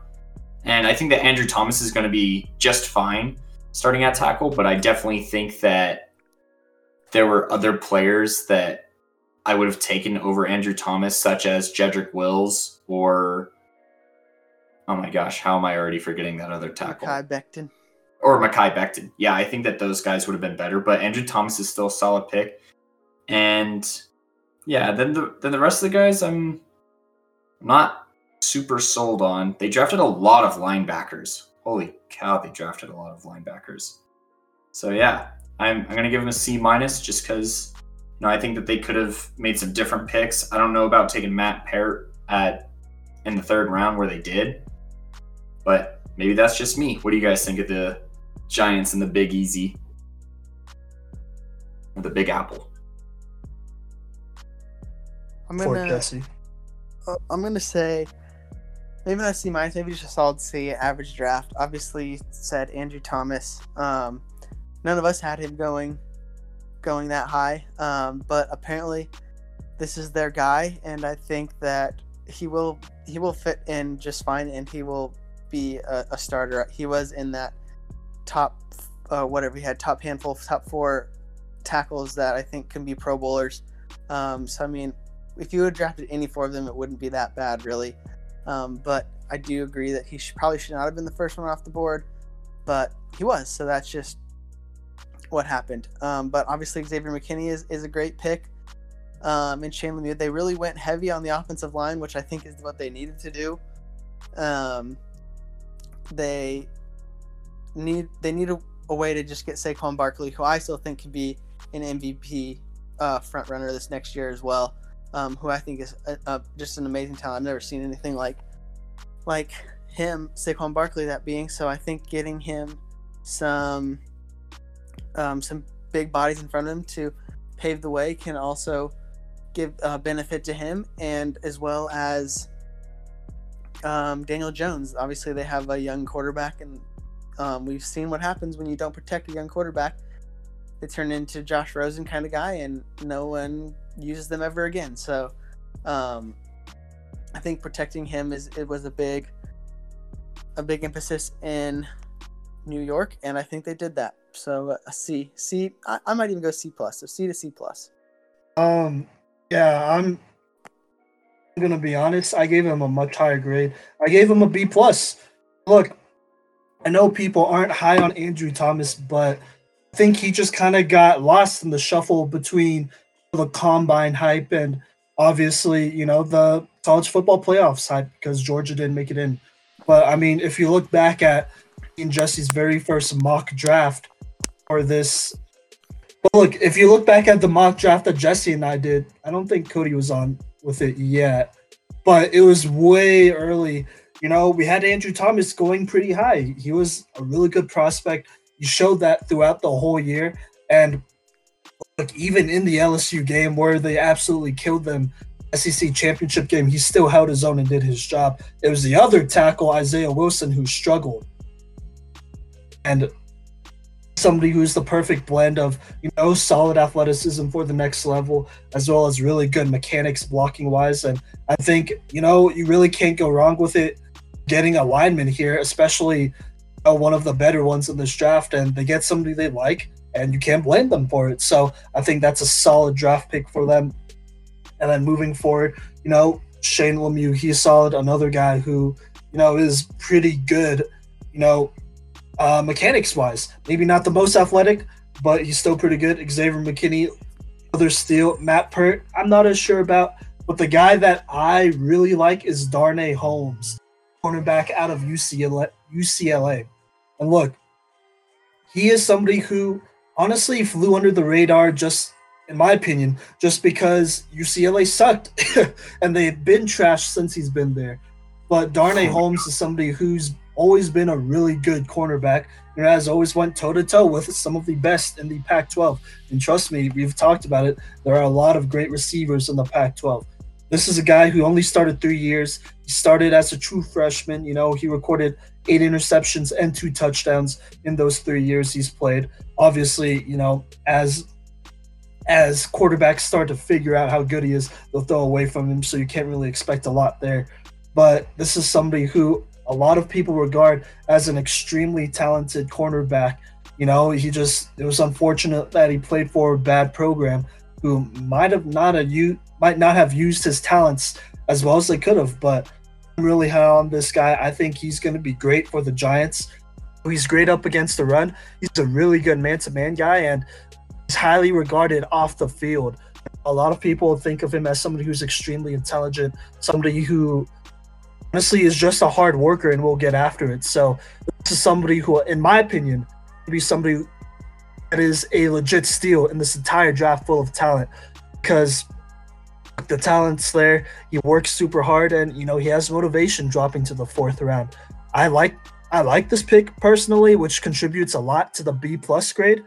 And Darnay Holmes out of UCLA. Look out for him to be on the other side of Andre Baker in that Giants secondary. So if I'm just being honest, I like it. Giants, they fixed that offensive line in my opinion, and then they continue to fix that defense. I can't be mad at it. Fair enough.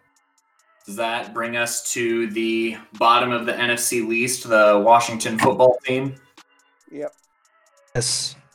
So I'm going to give this Washington team a C+ for Chase Young. C for Chase. Obviously, this is the guy who you take number 2. A lot of people thought that he was the best talent in the draft, period, regardless of position. And they had some other good picks. Antonio Gibson is going to be a very good utility guy for them. I think that he's going to be very well utilized in Rivera's offense. I'm not sure how to say his first name, but Charles, the offensive tackle out of LSU. Charles. This is the replacement for Trent Williams. I'm not sure how that's going to pan out. I mean, obviously he had a great year. He's on one of the best college football teams of all time. But I'm not sure that just the way that they handled the whole Williams relationship wasn't very solid. So they had no choice but to do this pick. I think that they could have gotten a different guy maybe. Josh Jones was definitely still there in the 2nd round. I think that Josh Jones was a borderline 1st-round talent. I don't know why he fell so far, but we'll get to that in the next division here in a second.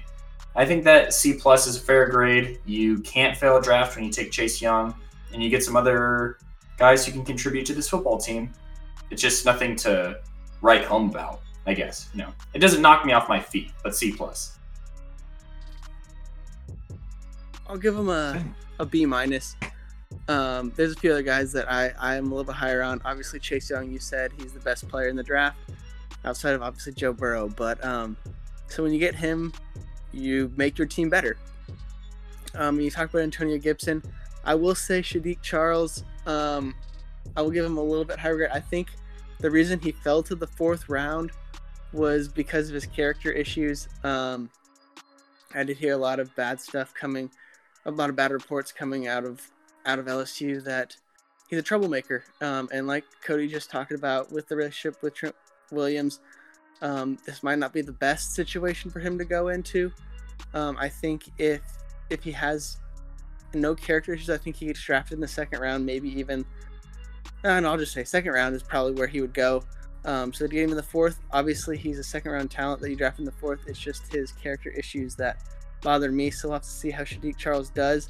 But the other guy they took in the 4th round I want to talk about for a second, Antonio Gandy-Golden, the receiver out of Liberty. I think obviously he's out of Liberty, which is not a very big college, which is why he went in the 4th round. But I think that he could be a top talent receiver in this draft class. I was pretty high on him.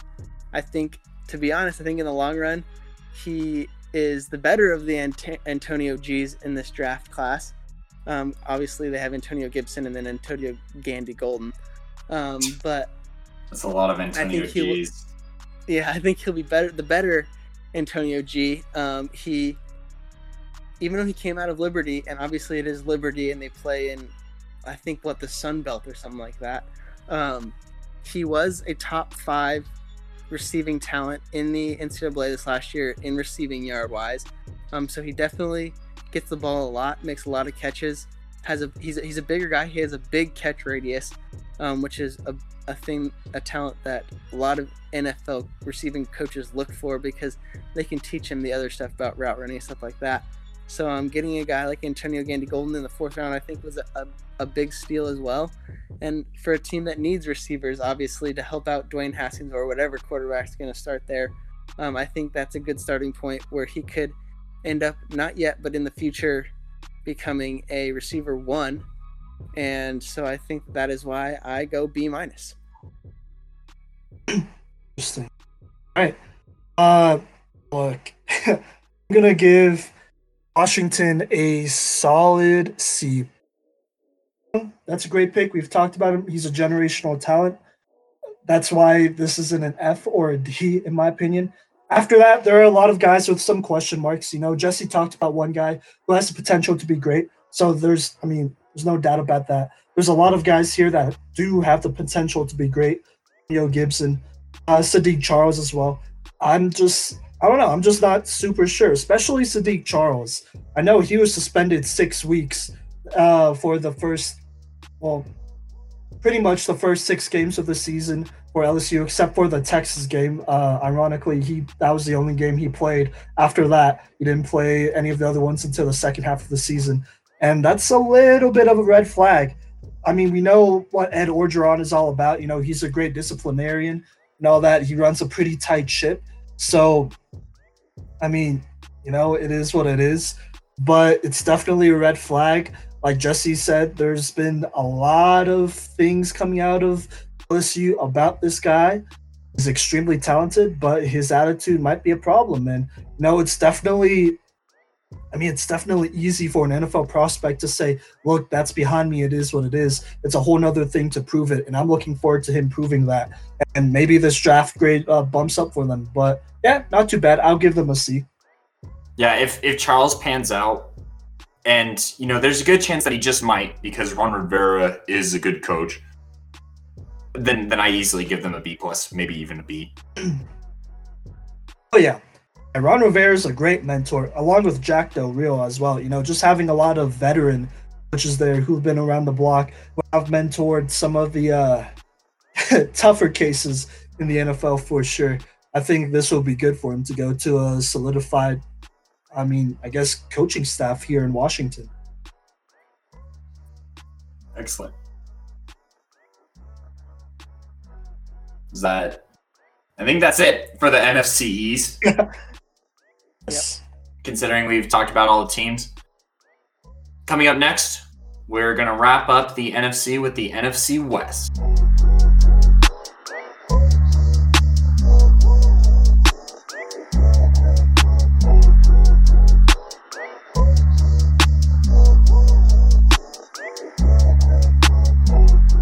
Welcome back to the last segment of the Cycle 365. This is episode 31, recorded on May 5th, 2020. And we got the last division that we're going to do draft class grades for, and that's the NFC West. So we're going to start with the team that went to the Super Bowl, the San Francisco 49ers. They didn't have a ton of picks, so this grade is more or less it's not a big indicator of how well they did this offseason, but I gave them a C+. I thought it was solid. Javon Kinlaw, that's a great pickup to replace DeForest Buckner, right? I think he might be maybe even a little bit better than DeForest Buckner, so that's a great pickup there. They did trade up to get Brandon Ayuk. I'll be honest, I'm not too sure how great of a pick this is. He's talented, don't get me wrong. He's a speedster and all that, but they definitely could have waited and kept their draft picks. Other than that, I think they got some solid depth guys. So, yeah. Jesse, you can go ahead. I'm probably going to go with a D+ for this 49ers draft, mainly just because of the fact that they did reach so far for Brandon Ayuk. They probably could have drafted him right where they were at pick 27, I want to say, before trading up. They did not need to trade up to get Brandon Ayuk. Obviously, Javon Kinlaw is a great pick. They needed D tackle, and they got the second best D tackle at the draft. So that is good. But other than that, like you said, Simon, they didn't have a lot of picks, and I don't think they got a lot of guys that will replenish the team. Obviously, they were, one quarter away from a Super Bowl championship. So obviously, they need something to push them push them over that hump, and I don't think they did that with the rest of this draft. I just don't see a lot of obviously Brandon Ayuk and Javon Kinlaw are both going to play and start for the 49ers, but I just don't think they did enough for me to receive like an average grade draft. So I'm going to go with a D+. I'm going to go a bit above both of you guys, and it's not necessarily for what they did in the draft. I'm going to give the San Francisco 49ers a B-. Obviously, Javon Kinlaw is a good pick. I think that Colton McKivitz is a good depth pick. They did trade up for Brandon Ayuk, which I didn't agree with. However, out of this draft process, they did get Trent Williams, who's going to be a starter and immediate replacement for Joe Staley. I think that he's going to return back to form. I think he's in an organization that wants to keep him happy. I think Kyle Shanahan is a great coach to play for. I think John Lynch is a great GM to play for. So the B- isn't for what they did in the draft necessarily, but it's for acquiring Trent Williams for very little value, I think. So like they didn't have to give up a lot for him. And compared to how many other teams had a chance to get him, but the Super Bowl runner-ups got him, I think that he's an upgrade over Joe Staley at this point in time. And I think a great addition for the Niners. So that's why I give him a B-, is basically for the Trent Williams trade and Javon Kinlaw alone. Yeah, I definitely agree. I think Trent Williams, he's a fantastic pickup. He is an upgrade over Joe Staley, and he did have a whole year to rest. So that we should take that into consideration, because that means he'll just be super fresh for this next season. And, like Jesse said, they were 1 quarter away. By that point, the margins are pretty slim. Like, it comes down to, I don't know who lost the Super Bowl. It was Jimmy Garoppolo. It comes down to him. And I think this is a team that could realistically bounce back depending on where Jimmy Garoppolo's head is at, and along with the head coach. Yeah, not the worst draft. So that brings us to the next team, the Seattle Seahawks. Jesse, do you want to go ahead and say your part with them? Yeah, so I'll start out by just saying this is an F. A straight up F. I don't think they did anything, and I think that Seattle Seahawks are not going to be that great next year. They haven't re-signed either defensive tackle or defensive end, I should say, that they had this last year in their push, being Jadeveon Clowney, who is probably one of the best players in free agency this year, and Ziggy Ansah. They haven't signed either of them. So to not re-sign any of them and then draft what they did, I think is just very poor. And I don't think they're going to be good. I mean, their first-round pick was Jordan Brooks. I mean, why are you picking him in the first round? I think he will definitely play for them and be decent, but I don't think you need to draft him in the first round when there's a lot of other guys that are much better there. But they did that anyways. The rest of these guys, I'm not super high on either. And then just please, Seattle, tell me why, if you're going to draft a tight end from LSU, you're not drafting Thaddeus Moss. Why are you drafting Steven Sullivan instead of Thaddeus Moss if you're going to take a tight end from LSU? I don't understand that whatsoever. I think Thaddeus Moss, he did sign as an undrafted free agent, and I think he will make whatever team that is. I don't exactly remember off the top of my head what it is, but he will make that team, and I think he will be a long-term guy wherever he is, and I think that he will play in a few Pro Bowls. Obviously, he's Randy Moss's son, so he has great bloodlines. I am just baffled by the fact that they took Steven Sullivan in the 7th round over Thaddeus Moss, who didn't even get drafted. Fair. By the way, Thaddeus Moss went to Washington, so that's that. We just forgot to mention him, but kind of like the rest of the NFL. That's true. Actually, Cody, you go ahead and go, because I think your opinion's closer to Jesse's. Oh, yeah, I'm going to give them big old fat F here for failure because the Seahawks reached on basically every pick that they had. I mean, Jordan Brooks is definitely a reach at pick 27. Darrell Taylor, I don't think that he's a great scheme fit for the Seahawks, if I'm being completely honest, because he's more of a 3-4 rusher kind of guy. And the Seahawks are definitely a 4-3 kind of system. And yeah, I think they just reached on basically every single pick that they had. And that's why they get an F. They didn't get better from this draft. Is that it? Yep, that's it. I mean, there's not a lot to say when it's so bad. All right, great. I'm about to shock both of y'all because I gave them a B. But I was extremely prepared to give them an F as well. And then I looked into some of their mid-round guys, specifically Colby Parkinson, the tight end out of Stanford, and DJ Dallas, the running back out of Miami. I'll be honest, Colby Parkinson, he's a really good tight end. He was somebody who a lot of people were high on going into this process. And then, obviously as the combine hype comes in, national championship hype comes in, he kind of just fell a little bit. But it wasn't because he played worse. He was extremely productive while at Stanford, being KJ Costello's, number one target, if I'm being honest. And he's somebody who's a big-bodied receiver who has the opportunity to learn behind Greg Olsen and get better. This is just my honest opinion. I think Colby Parkinson has a lot of potential, and even right now, just talent to be good. And so you give Russell Wilson another weapon. And there's DJ Dallas out of Miami. Like Darnay Holmes, he's another guy who played for a pretty trash program while there, but he's been extremely consistent and really good since his freshman year when he started. This guy's 5'10", 215, but he's extremely explosive. If you look at the film, he does it all. You can see one-handed catches everywhere because his quarterbacks don't know how to throw a ball. You could see explosive plays where he runs in between the tackles, runs outside of the tackles, and he's a great blocker as well. And so, you can't do anything about the Rashad Penny fiasco, but you can only get better. You have Chris Carson there, and then now you have DJ Dallas as well, who is somebody who I'm pretty confident in that could, at the very least, produce for this Seahawks backfield and add more. Is this a position that the Seahawks need the most right now? Probably not. Considering both of your starting running backs that were there are coming off season-ending injuries, I think this is really good insurance, and this is a really underrated pick in DJ Dallas as well. So I love that pickup.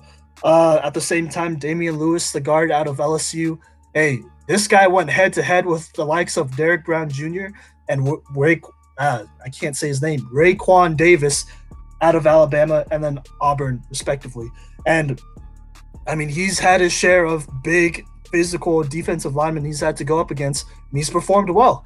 And I don't think there's any reason to doubt that he can't go in and start day one for the Seahawks team and honestly be somebody that they could rely on for a lot of years. And look, I'll admit Jordan Brooks, that's a trash pick. I don't think he's going to do much. Darrell Taylor, that's another one you're not as sold on, but going off of Colby Parkinson, DJ Dallas, and Damian Lewis alone, I think that definitely deserves a B grade. Definitely drafted better as the draft went on, which is a shame because I thought they really got some good steals here. And look, these are some pretty deep gems that they had to go out and get, at least in Colby Parkinson and DJ Dallas. And I could see these guys contributing right away, if I'm being honest. So, yeah. I don't like the Steven Sullivan pick, though. Just put that out there. You already have Greg Olsen there as well, plus, Parkinson. So, why are you getting another tight end? So, yeah. All right. So, that basically averages them out to about a D+. But anyways. Sure. All right. Do y'all have anything you wanted to comment on my little rant there? No, I think we could. Me and Cody could definitely be proven wrong if these players turn out. Fair enough. It's just a shame some of these players have to play for bad programs, but it happens. Not everyone could play for Alabama or Georgia or Clemson all the time. That's just that's just how it's turning out. But they're definitely good players. All right, so moving on, we have the LA Rams. Do either of y'all want to go first? You can kick it off. Okay. I kind of like it. I kind of gave them a C plus, which I feel like is really low, but I'll bump them up to a B plus type of grade. I think they did the most with what they have. Obviously, they did have a first round pick, but I think you could live with what they got here. And so, just to start it off, Cam Akers out of Florida State, another underrated guy, somebody who, like DJ Dallas, was in a really bad program, but still produced. I think this is somebody that can produce for the Rams and replace Todd Gurley and hopefully get that Rams offense back on track. At the same time, they did get Van Jefferson out of Florida. He's a solid guy. I love the Terrell Lewis pickup, the linebacker out of Alabama. Like I said, this is a 5-star guy who showed talent and was really talented when he played, but unfortunately had a ton of injuries. Bryson Hopkins, in my opinion, he was the best tight end in this draft. I don't know why he fell all the way here, but he is somebody who can honestly beat out the other tight ends on this Rams roster and be the number one guy there and be an all-around guy, if I do say so myself. So, yeah. All right. Well, I will also second you the B plus. I didn't have them graded at C plus at all and have to bump them. I had them at a B plus from the beginning. Like you said, I think Cam Akers, I see a lot of similarities to Dalvin Cook. I did tell you guys multiple times I think he's a poor man's Dalvin Cook, and I think Cam Akers, coming out of Florida State like Dalvin Cook did, I think he will be a star in the NFL, and I think he's going to a place that is in desperate need of running back help. They thought they had their guy in Todd Gurley, but then after getting injured too much and just, basically losing them a Super Bowl, I think they're in dire need of this, and I think they got their dude in Cam Akers, and I think he will play. He got drafted in the second round, but I think he'll play as a round 1 talent for the LA Rams. I also think Van Jefferson, he's a speedster on the outside, will be a great addition to that receiving corps, especially now that Braylon Cooks is gone. I think you replace Braylon Cooks with a younger himself in Van Jefferson. And then obviously you talked about Terrell Lewis. I think he is a great talent as well if he can stay healthy. And you talked about Bryson Hopkins. And I think Jordan Fuller, the safety out of Ohio State, can also make an impact on this team. I think he's definitely a depth guy, but he will definitely push the starting safeties in a secondary that is pretty good with now Jalen Ramsey there. So I think that this was a great solid draft for the LA Rams, and I think the B plus will help them compete in the NFC West. All right. Well, I'm going to stay in the same letter range. I'm just going to give them a straight up B. We've all talked about Cam Akers and what it means to the Rams. The Rams are a team that in McVay's system rely on a running back who can carry the ball 20 to 30 times a game. Cam Akers can do that. I think Terrell Lewis is a great pickup, and upgrade over Clay Matthews is who he'll end up replacing, I'm pretty sure. We talked about Bryson Hopkins. Jordan Fuller was another guy I was going to talk about who's a good pick. Van Jefferson, I just feel like is a little bit of a reach at 57 for me personally. I feel like they could have potentially gone offensive line. They didn't draft the only offensive lineman they drafted was with the 250th pick. And I feel like that's a need to be addressed, especially with Whitworth getting old. I just think that they kind of need to reshuffle that offensive line. But other than that, this is a solid draft. I don't know if they're ready to compete for the NFC West necessarily, but it's an okay draft, and it does help build for the future. So, B. All right. Yeah, I mean, okay, the Rams haven't been the best at drafting the last couple of years, probably because they keep trading their first-round pick. But I'm pretty confident that they got a pretty good all-around draft. I think y'all agree as well. Yeah, and if their first-round pick is Jalen Ramsey, then that's a part of the B as well that I considered. So, right, yeah, and you can live with that. And I kind of agree with you with Van Jefferson as well. I think with him, he's just very he's very raw, but he's extremely talented. It just needs to be more, I guess, refined. And I think in this Ram system, that's something that they have done with the likes of Cooper Cup. And yeah, I think this is a great situation for him. So we'll see how he pans out. We'll see how Jared Goff either helps or destroys Van Jefferson. It's true. Either way, they're stuck with Jared Goff. Isn't like the worst option out there. You could have Mitchell Trubisky. So with it. Yeah, you also could have literally almost anyone else other than those two. But anyways. True. All right, so moving forward, the last team that we're going to talk about, off-season wise, probably for a while, unless, a big splash happens anytime soon. But we have the Arizona Cardinals, my boy Kyler Murray's team, and I'm just going to say straight up, I gave them a solid B+. Look, they didn't have the most draft picks, but I think they really made the most of it. I love Isaiah Simmons' pick, especially because they got Josh Jones, the offensive tackle out of Houston, in the next round. First off, let me start with Simmons. He's extremely versatile. You already got a pretty all right defense with the likes of Chandler Jones, Patrick Pete, Budda Baker, even as well. And then you add another guy, a stud in Isaiah Simmons, who continues to, upgrade this Cardinals defense and make them a little bit better. Outside of those two, Josh Jones as well. I mean, we know what Josh Jones is. He's a solid offensive tackle. He's probably a day one starter for the Cardinals because they haven't picked up any other linemen. And I think that's a great pickup for Kyler Murray and the Arizona Cardinals. And then these next two defensive tackles they took, Leki Fotu and then Rashard Lawrence, those are two guys who are, they play defensive tackle, so they'll forever be underrated. But they're quality picks. Those are guys, either one of them could probably start day one. Not a lot of people were looking at them just because, they were defensive tackles who weren't extremely, awesome. These guys are extremely awesome. They're talented. They do their job, and they come from really good programs. Rashard Lawrence comes from LSU. I'm pretty sure Leki Fotu comes from Utah, if I'm not mistaken. Yeah.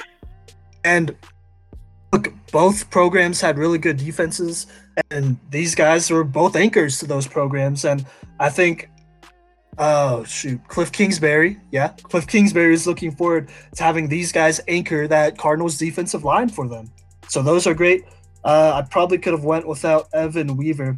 And then the last guy I want to talk about, yet another guy that I didn't know I knew, but I definitely have some connection to him. It's Eno Benjamin, the running back out of ASU, Arizona State, by the way.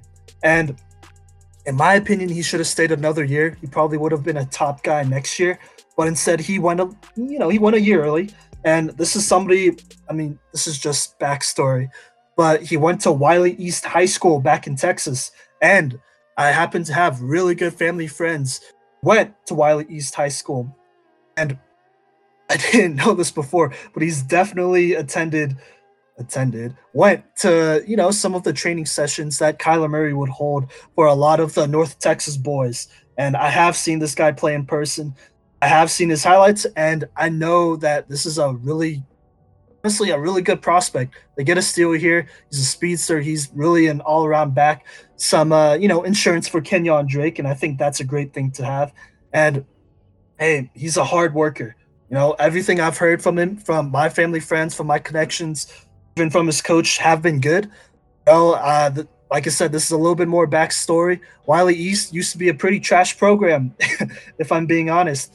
And they got a really good head coach over there and a really good program. And Eno Benjamin, part of the reason why they've rose, some would say meteorically, in the Texas high school football ranks, and is where they are today. And he's somebody who's extremely talented. He kind of already has that connection with Kyler Murray, and I love him as a backup for the Arizona Cardinals. An absolute steal to get in the 7th round. Yeah, B+. I'm going to give the Cardinals a big ol' A for Arizona. I love every single pick here. Josh Jones was a 3rd-round pick because their 2nd-round pick was DeAndre Hopkins. Absolute steal for a 2nd-round pick. They also got rid of David Johnson in his contract. And I think that the Cardinals, honestly, are one of the biggest winners from the offseason in general. Isaiah Simmons, he should have, I think in any other draft, I think Jesse and I talked about this, he could have potentially been a number 1 overall pick. He's that good. He can play anywhere on the defensive side of the ball. And I think that he's a guy that the rest of the defense is going to rally around. They get 2 great defensive tackles that, depending on their hybrid scheme, they could be both on the field at the same time or one of them at a time and keep the other one fresh. I think Evan Weaver is going to get some quality snaps. I think that he's going to contribute a lot to this Arizona defense just on his ability to fly around to the ball. And Eno Benjamin, Simon talked about it a little bit, but I think that he's also a guy who can contribute on special teams. And, it's definitely an under-talked about part of the game. But if you can get a guy who can get you a punt return touchdown once a year, twice a year, then, those are points on the board. And Josh Jones, first-round talent that fell all the way to the 3rd round. I wanted the Broncos to pick him multiple times. Another guy that I wanted to get. And, sometimes dreams just don't come true. But for the Arizona Cardinals, it absolutely did. And that's why they get an A. All right. To round out, I am going to one-up you, Cody, and go A+. I think this is an A+ draft. This is exactly what I would do if I was a GM, especially if Isaiah Simmons fell to me at pick 8. I would be ecstatic, and obviously that's an easy pick because you get the best player, I think, outside of Chase Young and Joe Burrow. I still think he's a better talent than Joe Burrow, but he's not a quarterback. So I think Isaiah Simmons at 8 is huge. And then obviously Cody said Josh Jones, getting him in the 3rd round. We had him mocked. I had him mocked in the first pick of the 2nd round. So I think second first round talent, getting Josh Jones in the 3rd round was huge.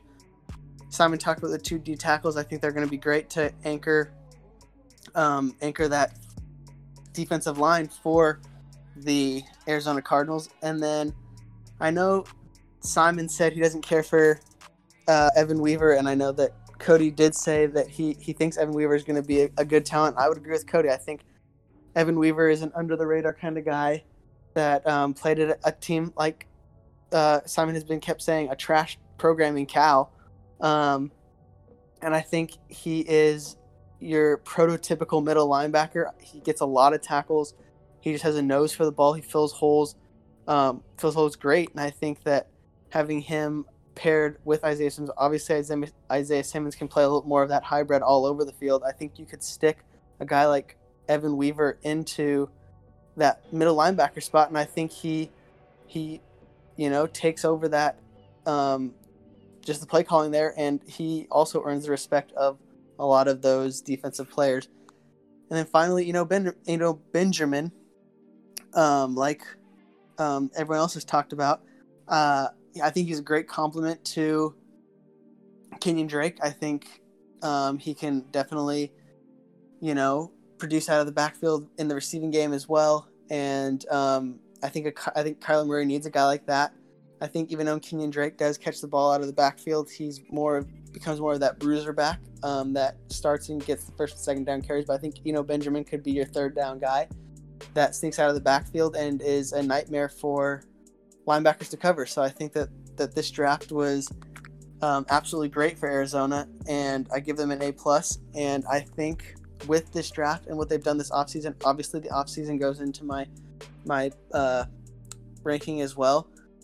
But I'm going to go out on a limb and say that this draft, along with the offseason, makes them my favorite to win the NFC West. I know obviously the 49ers are still there and haven't really lost any people, and they're pretty much the same team. But I'm going to say it. I think that for me, this Arizona team, even with second-year Kyler Murray, is my favorite to win the NFC West. NFC West. Jesse, I am going to agree with you. That's an A+ draft.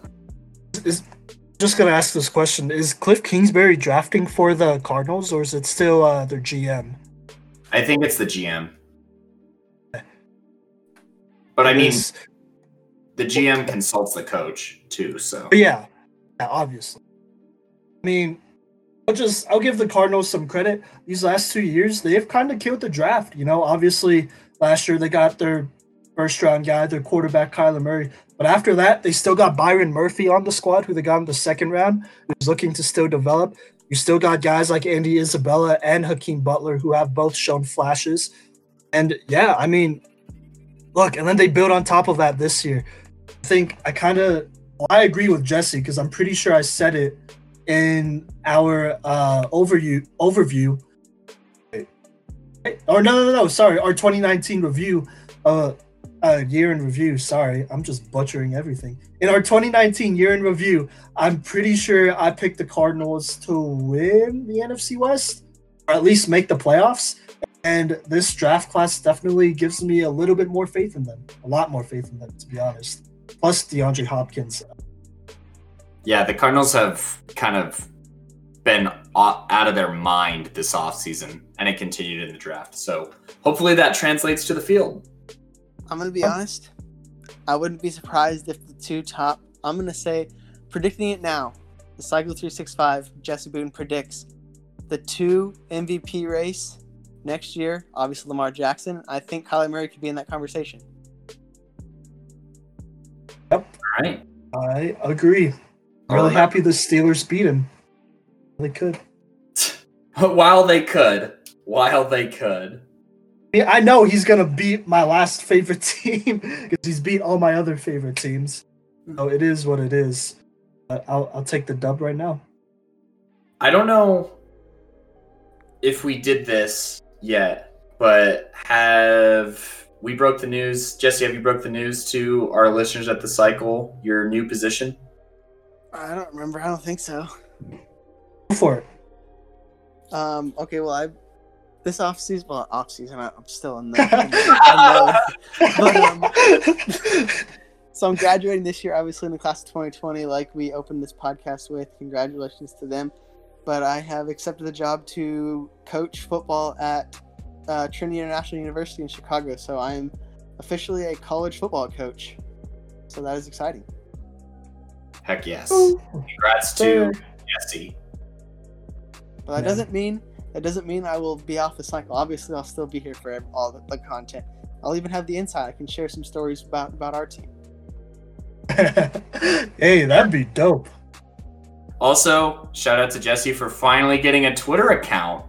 I don't know what made him do it. If that was Trinity International, then thank you. But yeah, I appreciated the extra follow. Yeah, no, I have to get one if I'm going to be a football coach because that's what all the kids are on these days. That's the only way to find out information. Hey man, that's where you find the sleepers. Yep. It's the GOAT, and that's one place where the Cycle 365 posts. So, ahaha. There you go.